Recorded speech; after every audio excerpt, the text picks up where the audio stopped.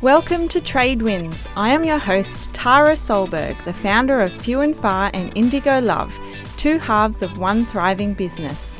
I am a South Coast girl from a small town, and when I launched my business over 10 years ago, I had no idea what I was doing.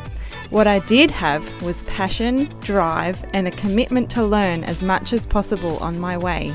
I will take you through each chapter of my unique business story. You will get real insight into the lows and highs, the trials and triumphs, and the many, many lessons learned. In fact, I will share all of the things I wish I knew when I was starting out all those years ago.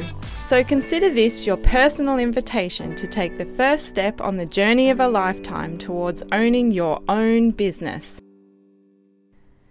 Hello everyone, and welcome back to another episode of the Trade Wins podcast. Today we've got a good one for you.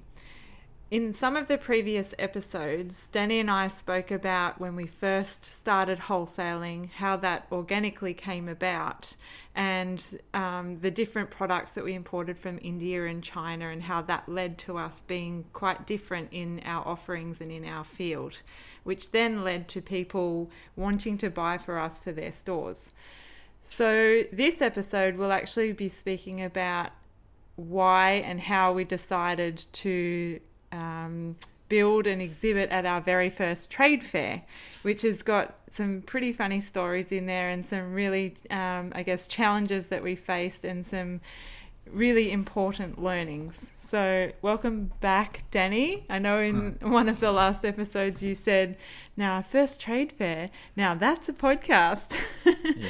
So here we are now, and we're going to talk about that.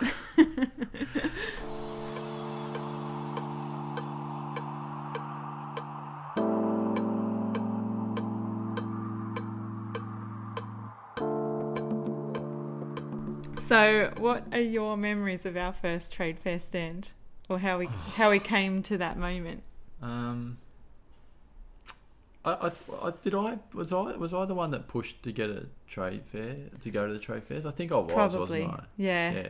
Because I remember we went to America, and we were actually in the airport. Your mum and dad came with us before we had kids and everything, and we were in the airport and we're sitting around, and because we were always talking about ideas like we should wholesale, we should do this, and we should do that. And then I think that sort of, like everything, it starts the vision. So you start thinking about, I wonder how you do it, and and what would you do, and so you do a trade fair, and which for everyone that doesn't know is basically where everyone who has a store or designers or whatever, everyone comes to the one place, and they're usually in big halls, and you buy or search and source for product. Yeah.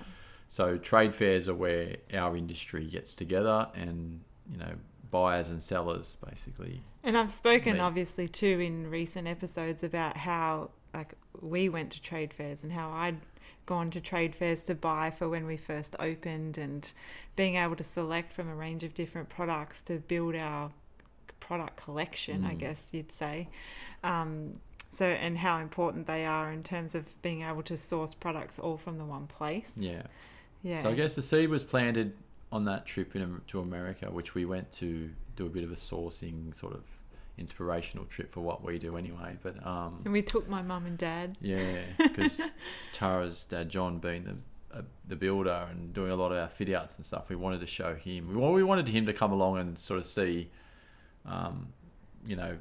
if we like something, it's like, oh, we like this, and then John would have to look and go, okay, so this is how they've built it, or this is how they've done it. And obviously with them being so involved from day one in our business and making that happen, they'd obviously heard all of the stories about us travelling overseas and our inspiration from overseas, and how we loved anthropology and all those sorts of places. So we thought, why not take them over to America and actually show them what we're talking about? So that was a really cool thing to do for us. I mean, that was us going, okay, well, when you work for someone, it's really easy to go, oh, they should be doing this, and we should be doing this, and they should be, spending money here and doing money there. So that for us was a real okay, well, we're going to do it.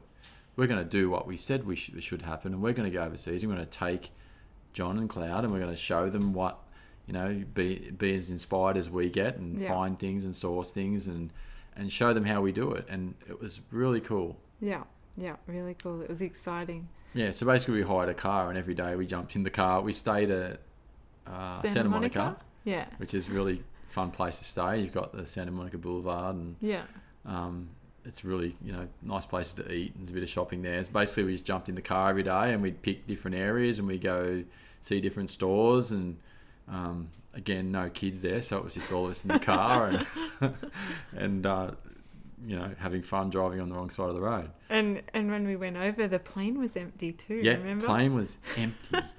You had like a row each. Yeah, and it was probably lucky that it was empty, because I think Dad was sitting in the row behind me watching like Backyard Barbecue or some silly Australian movie, just like laughing his head off out loud with headphones on. Can you be quiet back there?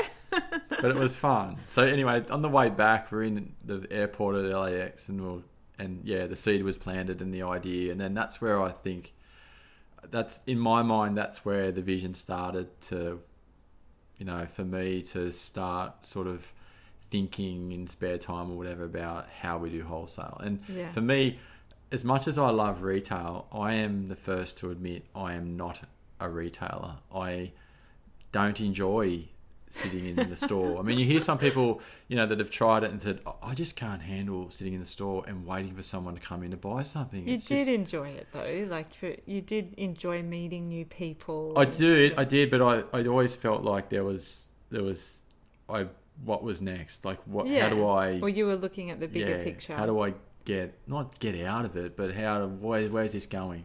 Yeah. And how do we grow this? And for me to grow it, it was not stand behind the counter. Yeah. I think it's just the day-to-day that I struggled with. Tara was amazing at it.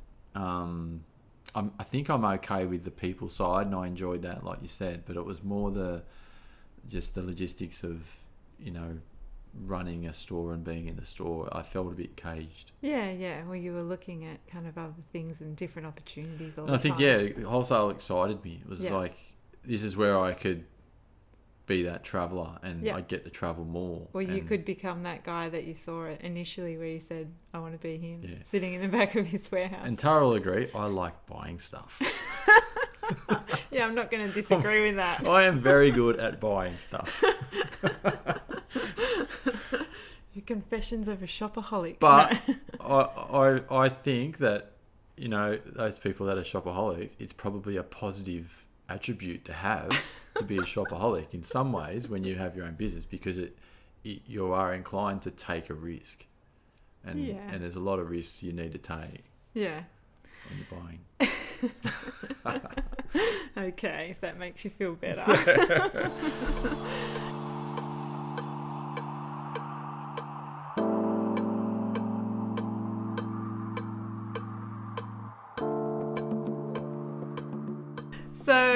So we headed over to America, and actually you nearly got locked up, or I nearly got you locked up. That's right, they wouldn't let me in. Customs. So what happened? So I jumped the queue. That's a cool story.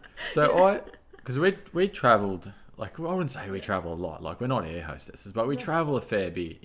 We used to do around the world 2 or 3 times a year, and in between that you go to China, and so travelling wasn't unfamiliar for us. So I think Tara organised the trip to America, and I had actually been to India. Yes, before that. Before the trip. So I actually got home and then had a day at home, and then the next day we were on a plane. Yeah. So I was doing the India thing, and then I came home. Tara had it all organised. It's basically just, grab your passport, pack your bag, off we go. And I got to America, and we all got there, all 4 of us, and I don't know if anyone's been to America, they get quite bossy in the immigration aisles, and so they were jumping us around in aisles. Okay, you go here, you go here, and it takes hours to get through. The queues are so long. So I'm standing there with Tara, and I'm tired, and then we're in the like maybe 3 deep to get to the immigration officer, and then the person on the next aisle sort of gets through, so that makes them 2 deep, and then Tara thought, I'll jump in there, and I'm like, what are you doing? It's like, it's quicker. I'm like, and by then I'm just like, you know what? I'm just going to stay in this aisle. So I stayed in my aisle. Tara went through like one person ahead of me. And then I get through to the immigration officer and he's like, how long are you staying? And because I didn't even have the itinerary on me, and I'm just like, I think we're here for 7 days. And he's like, you think? I'm like, then I'm thinking this guy's not really. He's not playing games with you. No. I'm like, yeah. And he goes, well, where's your itinerary? And my wife's got it. He goes, so you're traveling with your wife? And I'm like, yeah. And he goes, well, where's your wife? And I went, she just went through over there. And he goes, why isn't your wife with you? I'm like, I didn't know she had to be. Yeah. He goes, why would you not go through with your wife? I'm like, because there was a space in that aisle, so she thought she'd go through there. And anyway, this guy picked on me, Yeah. asked for my passport. Here's my passport. Wait over there. I'm like, righto. And then I went into it, and then they said, okay, guy, come with me. So Grab my passport. Mum, Dad and I got through, Yeah. and we were waiting for you, and I could see you getting questioned, and we're like, oh, what's going on? And then all of a sudden you got led away into this room. Where I sat for how long? It was hours. Hours. And just listened to Americans interrogate mostly people that couldn't speak English, trying to get them to speak English when they clearly didn't speak English, poor things. Yeah. And then in the end, I think you guys must have hassled someone, and then I heard someone come in the room and they pointed to me and they said, is there a problem with him? And they went, just let him go. And they just let me go. Meanwhile, we'd lost like maybe half or 3/4 of the day just waiting, all because I jumped the queue. Sorry. Yeah, so stick together. Go Be through patient. customs together. Yeah. Have your itinerary, and maybe both of you have a copy of your itinerary. Yeah, that was up there with the time we went to Japan, remember? And we got pulled aside because they thought we'd had drugs in our stomachs. Because we weren't eating the plain food. Because we didn't eat the plain food. So that's the other tip. Eat plain food. Even if it's just like a little bit. Just have a biscuit or something. Otherwise, they'll report you to wherever you're going, and you'll get pulled aside and questioned and try to x-ray you. And pulled into separate rooms and asked the same questions. Yeah. Interrogated. Yeah. Yeah. So Anyway. we finally got through, and then that afternoon we just, obviously checked into our hotel and had a look around, and so that trip to America was it was inspirational for us as good. Usual. But it was a really great opportunity to show Mum and Dad around as well, and it was so nice to be able to show them, because they could finally see what we'd seen and our vision for what we wanted to create, and the types of displays that some of these stores had. So that was amazing, and it was good for Dad to be able to see as well, to help him I guess visualize our ideas when it came to our store fit outs and all of that side of the business. I think in the business, like, that's definitely one thing that we're probably pretty good at, is making sure that we're inspired. Yeah. And that we research and source as best as we can before we make too many big decisions. Yeah, definitely. So the plan's clear. Yeah. Be inspired by, the best you can, whether it's online or go to America or whatever. It's worth the money. We went all the way to America when America's huge and their customer base is huge, but it's like, but they're the best. Yeah. So that's what we Well, want. and not only they're the best, but then it's somewhere different. Like, it's not, it'd be easier just to, drive up to Sydney and look around Sydney, but we'd end up being inspired by something in Sydney, and then it'd just be same. So, well, I know it was like when we worked back at Ocean and Earth, and we used to travel the world 2 times a year for the buying trips then, and that was always inspirational. And then there was the year where the budget was quite tight and we weren't able to travel, and we went to Melbourne or something. It was like, this just isn't gonna, this is really hard. Yeah. So really kind of think outside the box in terms of how you can be inspired, or where you take your inspiration from. Even things like, the way Americans would, at the time back then, you pick up little things like the way they do a sale, the way back then Americans were marketing so much better than Australia, as far as, pushing a sale without looking cheap, without saying I'm discounting. They just did it cleverly. Yeah. They're very good at marketing. Same with the Europeans, and I think customer service. Yeah, customer service, and I think when you go to places like that and you step outside your region or even your country, you just find so much. Yeah, definitely. So coming home from that trip, obviously all four of us were feeling pretty inspired. And that was when we decided and we convinced Mum and Dad to join us in the wholesale, exhibiting at a trade fair and becoming part of the business and that sort of thing. So Dad put together our first trade fair stand, which was, how big was that? That was 3 meters by 9 meters. So our first trade fair was 3 meters by 9 meters, and these days it's 6 by 18, is it? No. Yeah. 6 by 18. Yeah, so it's quite a lot bigger. But I'll never forget that first trade fair and how it felt like one of the hardest days of my life. So with trade fairs, they go for, just to give people a bit of a rundown, they go for, typically they used to start on the Saturday, didn't they? They usually start on a Saturday, and they'll go for 4 to 5 days, depending on the trade fair or which company it's with. Yep. So the first trade fair we ever did was with AGHA. It was then called Home and Giving. And it was at Homebush in Sydney in the Howie building, I think it was. So they had a main pavilion.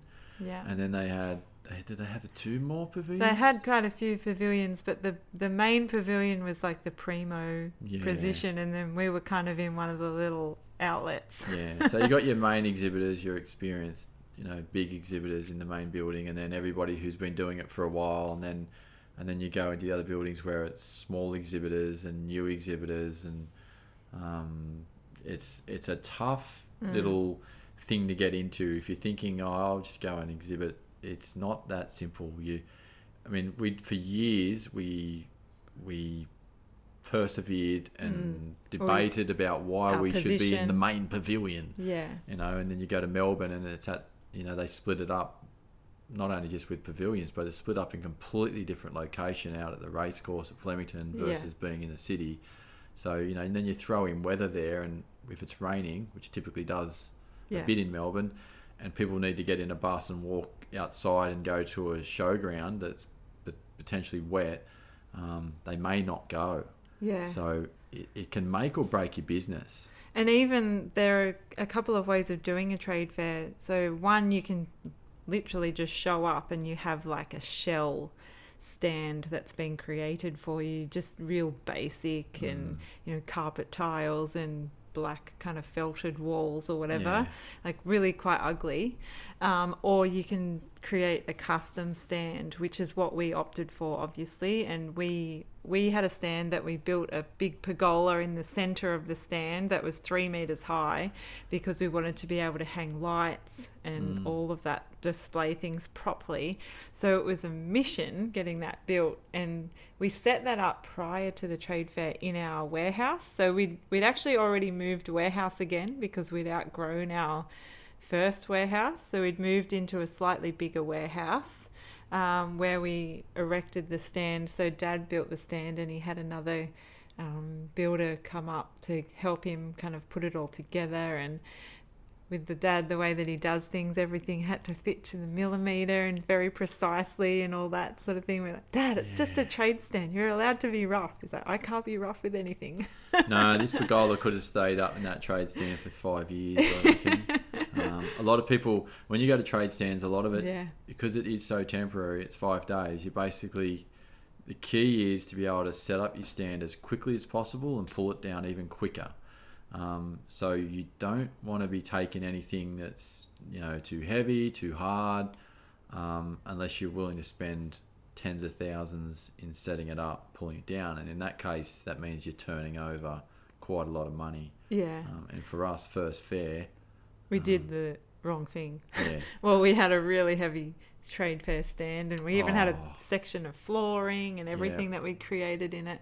But it still looked pretty good. I've got photos of it now, and at that particular fair, actually we'd done a couple of extra trips to India, because since starting to wholesale basically unofficially we'd probably had a handful of really good customers who were coming back to us regularly and filling up their vans or getting us to organise delivery of key pieces. And we were doing really well retail as well with Yeah. the Indian stuff. That was just flying. Yeah, it was all doing really well. So well. Basically, so we found a little niche for ourselves in the product that we were finding that we couldn't get anywhere else. And it was going really, really well. And so we ended up moving warehouse, and then we had people consistently coming to the warehouse to pick their product from what we had available, and we decided to actually give it a bit more of a go, and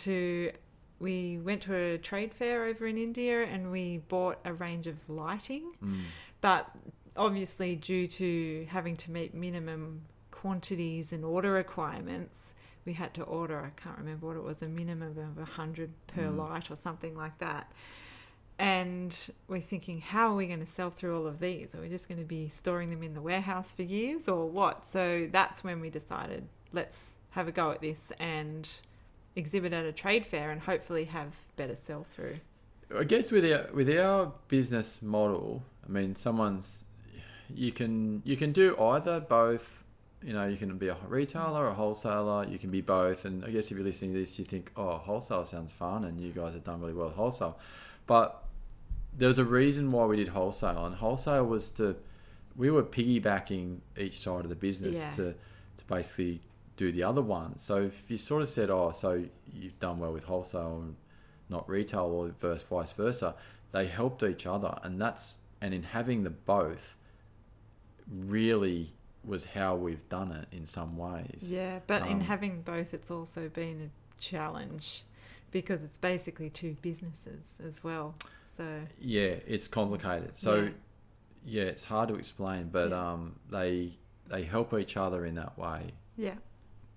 Well, like I said, with the it helps the stores because you can have a greater selection of product, but then on the other hand, you have to order in these larger quantities. Yeah, because you just simply can't move them through your standard stores like we had. You're sort of, I guess that's the time, the mum and dad store. Yeah.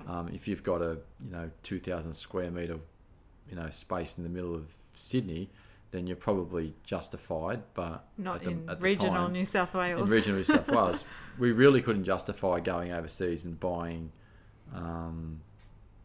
the product we were buying and basically storing it for us to sell through our stores.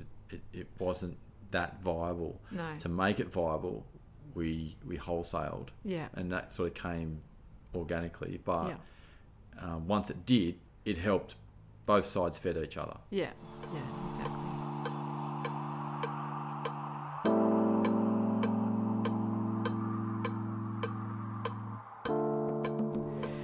So that first trade stand, I know that we've spoken before about, your accommodation and everything is important, but I remember for that first one, obviously being on limited cash flow, or we stayed with my cousin who lived up in Ryde, and wasn't my choice. Nothing against Tara's cousins, nicest people in the world. It's just I do like my space, and again, trade fairs, it's such an effort. It is a massive effort. Like and she had to. It's hard. Her poor kids got kicked out of their bedroom because we were staying in there, and it was there was travelling to and from. Whereas we could have hired a room in the Novotel or something, which was literally a 5-minute walk to the fair each day, just across the road, kind of thing, with breakfast and all that sort of thing taken care of. But it was the early days, so we tortured ourselves. So don't do that. Well, if you can, make it easy for yourself, like what we've said in previous episodes. And then travelling up to the fair, I can't even remember. We were speaking about this before hitting record, actually, trying to work out how we got everything up there. But I remember driving up separately. I had our Land Rover Discovery, which had all of the seats laid flat in the back. So we just piled that high with random things. and I couldn't see out any of the side or back windows or anything. Had things in the front seat, everything. And then my dad might have taken his trailer. Yeah, I think your dad took his trailer, and then we hired a removalist because we couldn't work out how to get all our stuff up there. So That's right. So for my thing, which I managed, that was I've got to pay this removalist, and then he's going to want to take all our stuff and basically drop it off, because if he's got it for an extra day, he's just going to charge me. And then I'm like, is he going to be able to get to this place and get our stuff out? Yeah. Because if he's sitting in a queue with other trucks, which they sort of said, he might be in a queue, he might not, I can't tell you, just come up, be there, first in, best dressed kind of thing. It's not that organised. No.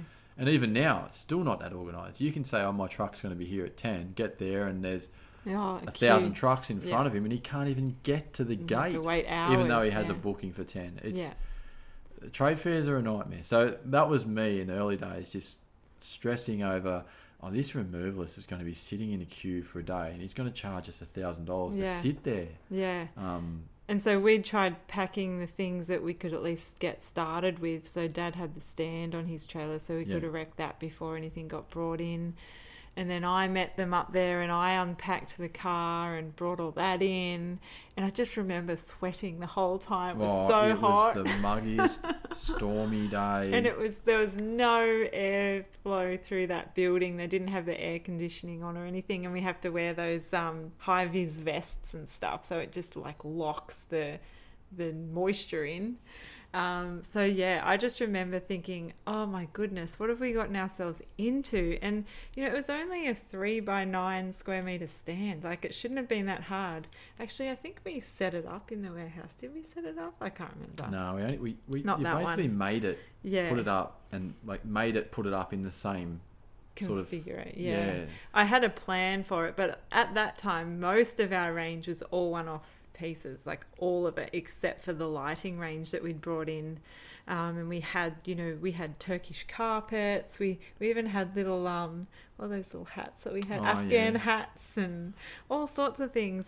Danny had taken some really amazing photography on our travels, so we had that printed and framed, and it was all in black and white, and so we had the images hanging on the walls.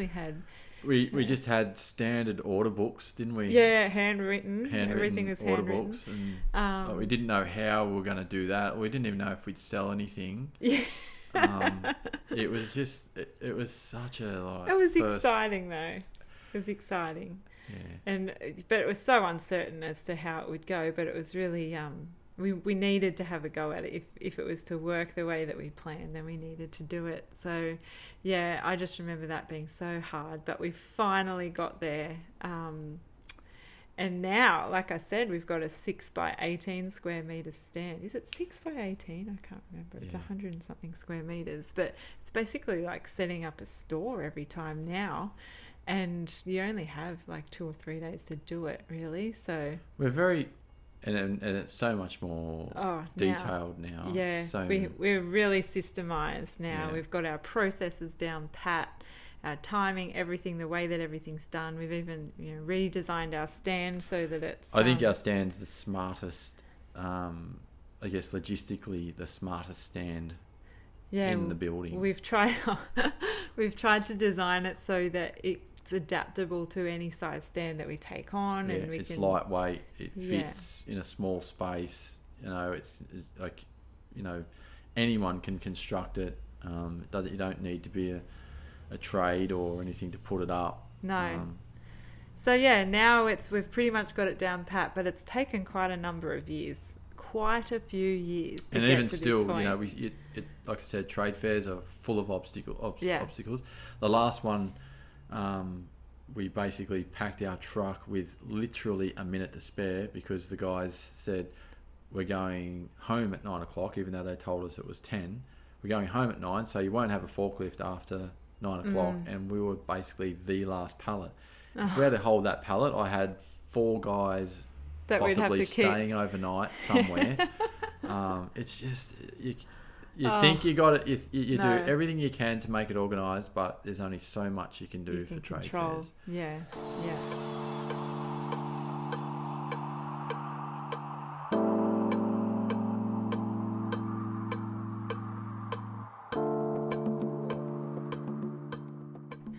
And so do you remember back to that first day of taking orders? So it was actually really interesting the way that happened. It was so foreign to us in terms of being on that side selling, not attending. And we had everyone coming through and asking all of the questions, and you had to make sure you had the right answers and all that. And then we had quite a few pretty good orders coming through. Like, well, we were happy. We weren't sure what to expect. But then we had our first big customer, didn't we? And that she came through, and I think the order was $16,000. And we're like, what? You did a $16,000 order? Are you serious? Who's that? Where's that going? Yeah. And from there, it was basically up. Yeah. So it's been... so I think, I don't know, I think on the last day, we probably didn't have anything left to sell. No, we'd sold all of our one-off stuff. And then the next trade fair that we did was twice the size pretty much already. Like, we already decided to increase the size, and we changed the stand layout again and all that sort of thing. So it's always a work in progress, and you learn so much from every fair that you do, really, even in terms of what people want or what people are looking for. There's a lot to consider. Yeah.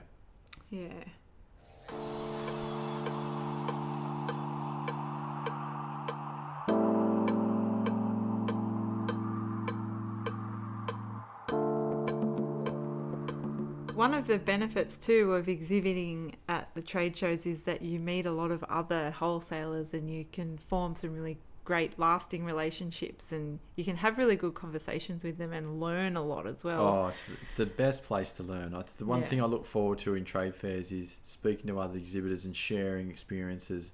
You don't share too much, obviously, but you help each other. Yeah, it is. There is a little bit of camaraderie there, and you're in it together, and you're in the same industry. And when it's a bad fair or a good fair, you're in it together, and everybody's. And especially if you're not competing, if you can make friends with people who have a different brand, who are completely different to yours, like selling, something that's you wouldn't even consider or whatever, then that's where you can have really great relationships and really help each other out. And asking lots of questions, like I know that you used to ask a lot of questions. Oh, I love asking questions because for me, it's like, it's a bit like why you're doing this podcast. Like, there was no other way to learn. No. And when you're going to a trade fair where you've never done it before, and logistically, the only thing you can do is ask questions and go, well, so how's this work? Or how's this? And there's a lot of logistical people around trade fairs that are organising it that aren't that helpful. And they just don't care. They're just there to do a job and get this set up. And where do you want this, mate? Where do you want that? So talking to fellow exhibitors, to me, is and still is, it's such the best way to learn and the best way to work out. Even you could even be there, you're just eyes wide open the whole time. Even looking at a removalist, you might see a removalist, Byron Bay Removals. You're like, oh, I'd take a photo of that. Yeah. I didn't. That's someone's using them, so they must be all right. Oh, we've got things going there, so maybe we could use them for that. Exactly. So you just, you're sort of trusting that someone here knows what they're doing, and that's the way they're doing it. And so you're just watching everything, listening for everything, trying to get as much information as you can. But one conversation I had was at that first trade fair, which was a bit deflating, was someone come up who they sold things that they produced which were stock items. I wouldn't say it was deflating. It was a little bit. Well, you did question. Your how business this works. model. And I still question it. I mean, but long story short, we've made a living out of it. Taking the hard road that too many people are willing to take, and probably doing it a bit differently. But the question he was okay. So all this stuff that you're selling, mate, like, so will they just take it off the stand? And I'm like, no, we've got to take it back to our warehouse. He goes, oh, so where's your warehouse? Oh, it's at Jervis Bay. So you've got to take all this stuff that you've just sold and this heavy stuff, and you've got to take it back to your warehouse. And then ship it out separately. And then what? They come and get it. No, then we've got to organise the shipping. Right. And then, so once it's sold, can you get another one? I'm like, no, this is a one-off. Thinking, how cool am I? This is a one-off. He's like, right. So how are you going to so how's this work? Like, you just... So then it's like, you can see this person's going, this isn't the smartest model. And me going, starting to question ourselves. I guess you're right. Because basically, like, I know I spoke briefly about taking a punt on this range of lighting, which is exactly what it was. It was a punt. We had no idea if these things were going to sell. Huge punt. We just knew that we liked them. So we thought, well, we want them as part of our range. How are we going to make this work? And I remember that fair. So obviously, as I said, many of the pieces were one of a kind. And so by the end of the fair, they were all sold. So it was like, well, how are we going to make any extra money if we sell everything on the first 2 days or whatever it is? But fortunately, those stock items that we had invested in and taken a risk on had paid off, and we were able to sell multiples of those. Yeah. So they actually produced quite a lot of income for us. Well, they got the wheels rolling. Yeah. I mean, like, what one-offs as a...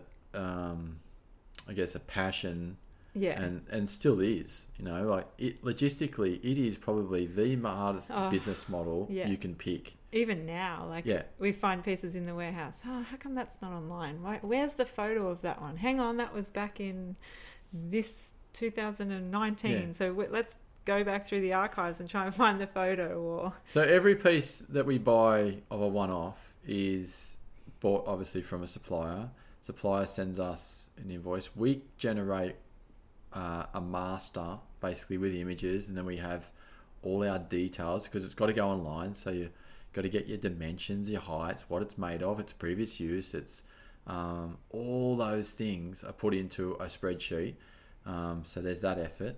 Then that spreadsheet's basically pulled apart to go online. With every single piece that comes in, we have to unwrap it because it's wrapped up in cardboard. So it's not like it just comes in a box, goes on a shelf, and then when someone orders it, it goes out in a box like all the other stock items. No, it has to get unwrapped, completely unwrapped, checked for breakages, cleaned, and then it goes into our studio. We take a photograph of it in 6 different angles. Those photographs are edited. Then they're loaded online. And then once that sells, all that work is over. It's over. You'll never see it again. Yeah. Ever. So, you can imagine, like, when you selling something that's a stock item and you get 100 of them or even 1,000 of them, whatever it is, that one photo sells 1,000 of them. Yeah. Whereas with a one-off item, the one photo only sells one. Yeah. And so logistically, and then you've got to arrange to get it to someone's property. So you've got to ring up freight companies, do it. There's a lot of manual handling, labour involved. Yeah. So as a business model, it is, it's super hard, but it's based on what we're passionate about. Yeah, it's a definitely a major ingredient in our recipe, that's for sure, which makes us work. But it's hard. Yeah. So getting those stock items, going back to what you were saying, that was a massive punt for us. Tens of thousands of dollars at the time, which we'd never really done.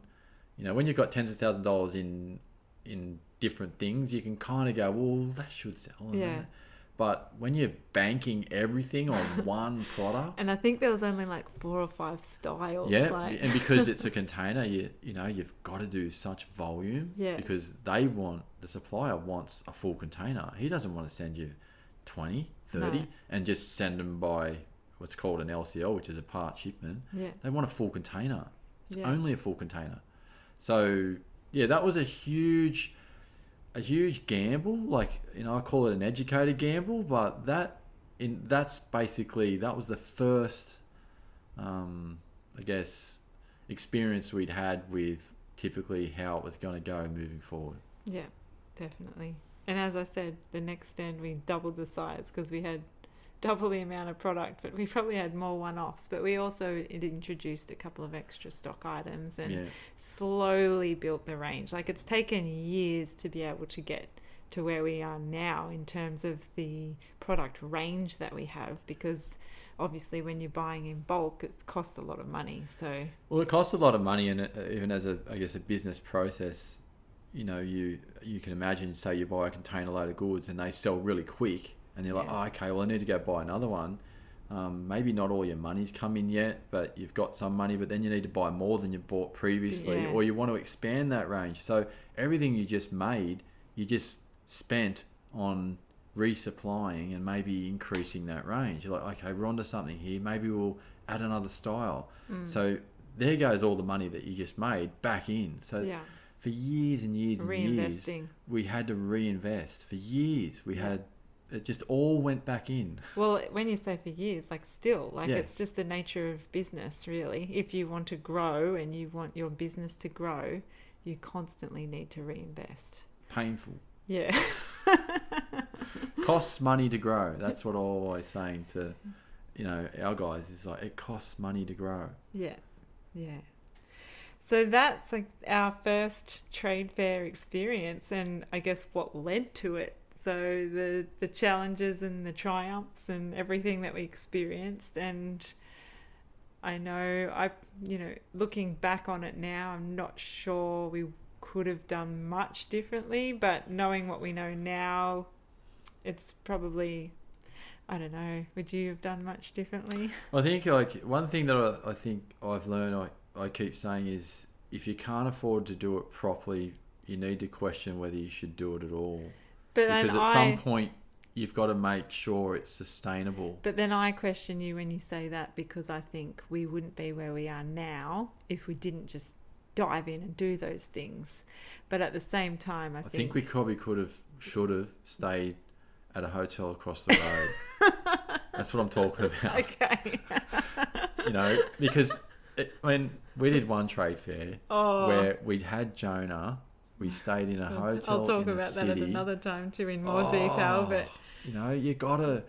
At some point, you gotta make things a bit easier. And if you can't afford to do it, then you need to question. For years and years and years, we've really had to be really budget cautious, and it usually comes at a sacrifice to your accommodation. That's kind of where your comfort, your accommodation, requires extra effort.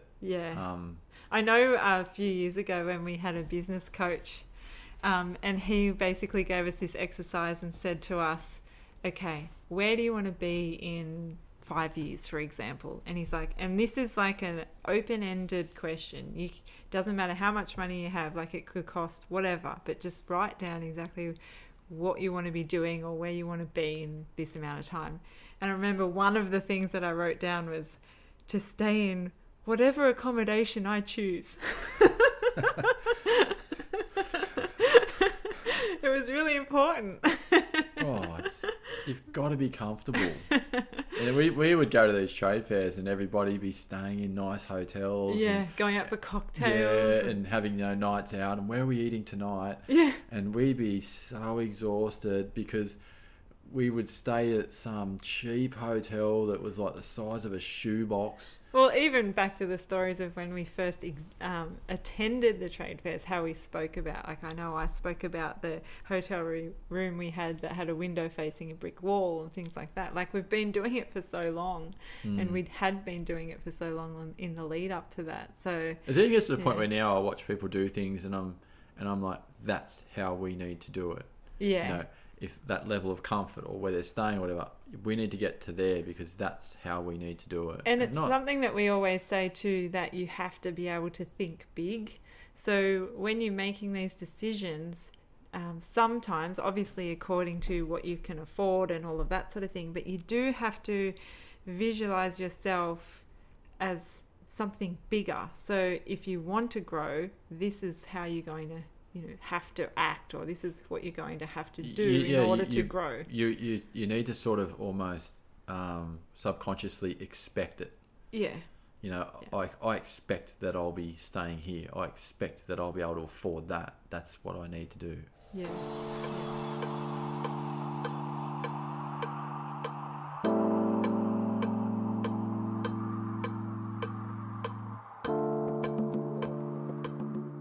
And on the topic of thinking big, I just remembered there's quite a process to trade fairs, even after you get home from one, because obviously, as Danny said before, we'd been taking orders all handwritten in an order book rather than, electronically. So ultimately there was going to be a lot of work involved when we got home, and that work was given to my poor mum, our bookkeeper and account manager, who at the time had her office set up in the bathroom of our warehouse where she sat hours, day on day, all day for hours, just typing out every single item that we had sold at the trade fair, and went through the entire order book, typed it all into MYOB, sent off all of the invoices, and then printed them all out so that we could have them ready for delivery. What a nightmare. What a huge job. So that's where I think it's really important to think big in terms of forward thinking for your processes and how you can maybe make life a little bit easier for yourself by setting things up in advance. So in later trade fairs, we went on to use ordering programs such as Handshake, and now we use a software, our own inventory system, so that all of the orders are automatically uploaded into the system without us actually manually having to do anything. So that was a huge lesson, and poor old mum, she'll never forget that. I think she's probably scarred by the experience.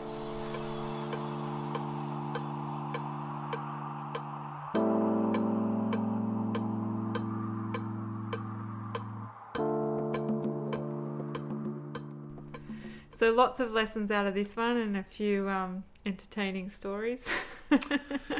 Yeah. But we've learnt a lot, obviously, along the way, and now, as we said, we're doing things a lot differently. But even now, still learning from our experiences through wholesaling and trade fairs and that side of the business, and still refining it. We've got some more ideas this year that we're working on. And COVID's done a lot to change trade completely. fairs, which is positive in some ways. It's always just adapting. You just have to adapt to the changing circumstances around you, and that's been a big thing for us. When you do it though, just think big and take a punt. Yeah, well, an educated guess. Yeah.